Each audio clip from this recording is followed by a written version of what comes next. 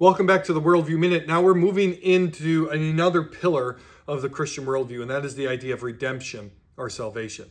That it's not just that man has fallen into sin, that the curse reigns over this creation, but that God is going to do something about it.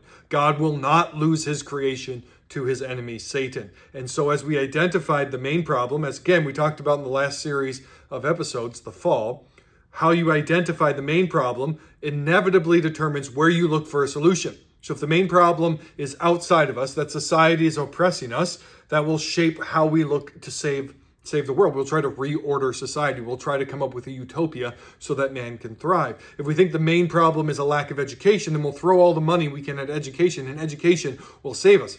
It doesn't really work. If the main problem is I don't have a high enough view of myself, we'll look to people who will only affirm us and help us to feel better about ourselves. The problem is that modern man has thrown so many of those solutions at himself, but they don't work because they're not getting at the heart of the issue.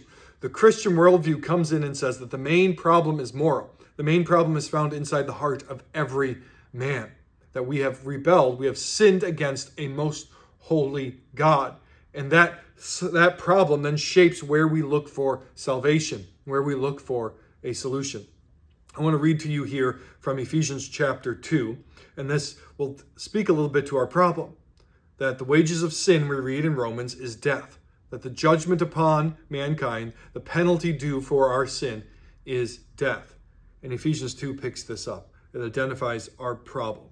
And you were dead in your trespasses and sins, in which you once walked, following the course of this world, following the prince of the power of the air, and the spirit that is now in work in the sons of obedience, among whom we all once lived in the passions of our flesh, carrying out the desires of the body and the mind, and were by nature children of wrath like the rest of mankind. Notice those last words. By nature, children of wrath like the rest of mankind. It's a universal problem. It's not just men, it's not just women, it's not white people, it's not black people, it's not this ethnicity or that ethnicity. It's the human race. We all share the same problem. We are by nature children of wrath, children of disobedience, who are bent towards rebellion, and we all therefore also choose sin. That's what the earlier part, the passions of the flesh that you used to walk in. And so the main problem that is identified here is that we have sinned against a holy and perfect God. He has given us his law. It is written on our hearts. It is revealed to us, and yet we break it again and again. And that sin has infected all of us and all of this creation, that God's curse hangs over creation, that the problems between man, between our relationships with one another, between our relationship with God and our relationship with creation, is the presence of sin and its weight upon us, and the curse then that God has placed upon man as a judgment for his sin. And that is summed up by one word: death. What rules over this universe? It is fallen, it is broken, it is entropy. Death, everything decays and dies. And that man is bearing that penalty in part ever since he was removed from the Garden of Eden. So what does death mean? Ephesians here uses it. You were dead in your trespasses and sins. Speaking of those who were in sin before they knew Christ, that is all of us, that we were dead. Well, even though you walk around, you breathe, this type of death that the Bible speaks about is more than just a physical death. It is to be cut off from the source of life itself. It is to be cut off from God. So on that day, Adam and Eve sinned, and God removed them from his presence in the garden. They died because they were removed from the tree of life and the source of life, God himself. And they also died in that moment, they began the process of dying. That every single one of us, in some sense, right now, is in the process of dying. Entropy reigns in our bones, in our flesh, in our blood, as we slowly age and decay and die. That is not how it was meant to be, and that's not how it will be in the new creation. And so all of creation groans, Romans chapter 8, under this weight of entropy and death. For the wages of sin is death. And so our primary problem is that God is a holy and righteous God, and we have sinned against him. And the punishment then is death. And it's not just physical death. Even physical death is not the fullness of it. But the second death, spiritual death, the final judgment where all men and women who are unrepented, who have not turned to God through Christ, are thrown into eternal damnation, cut off from God forever. That is the fullness of death. So even when you physically die, you have not fully experienced what death is until that final judgment. And so that's the heart of the problem. Man has sinned against a holy and righteous God, and therefore, the Bible tells us this again and again, God will by no means clear the guilty. For to do so, he will be unjust. Just like if we saw somebody who walked into a school, shot up a bunch of children, we all know that he did it, he's put on trial, and then he is exonerated and he is set free. And we would all cry out and say, this is not right. This is not how it should be. Justice has demands upon him. You must give him his due, what he has earned.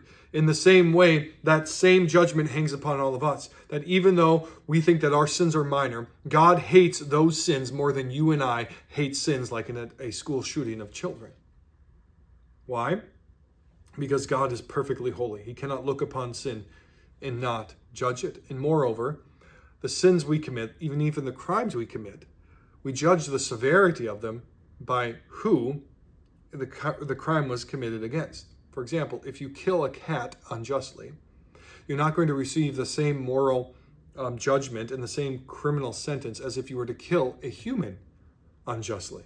Why? Because the crime was committed against someone of either greater or lesser. The cat is not worth as much as the human. All of our sins are primarily committed against God. And so all of our sins, judged against who the crime is committed against, are worth a great punishment, eternal damnation, because we have sinned against an eternal and infinitely good God. And so the problem at the heart of the gospel message, the good news, is that man is rightly and justly condemned. That man, as the representative of God, has polluted God's good creation. And man's moral rebellion against a good and righteous God is a capital offense, in that it is the highest form of treason that we have ever witnessed and seen. Every sin falls under that category. And so the problem at the heart of the gospel, the tension at the heart of the gospel, is that God will not clear the guilty. And we're all guilty. But then will God allow Satan to win, and his creation and the pinnacle of his creation to be ruined? And this is the problem, the philosophical, the moral problem of forgiveness. Some of these discussions are happening in philosophical debates, like, is it ever right to forgive? Is it ever right to pardon someone? Is that not just another form of injustice? Because justice is giving someone what they have earned, what is their due. The guilty are due punishment. So is it ever okay or righteous to forgive? And anyone who's ever experienced real mercy or forgiveness knows the moral goodness and imperative of mercy and forgiveness. So how do you fit the two together? How did the two come together? How is God just in forgiving us? And that forms what type of a Savior we are looking for. Someone must deal with our sin problem, our moral debt, our legal debt of breaking God's law and sinning against God. Someone must do that. And that's what we're going to cover in the next video.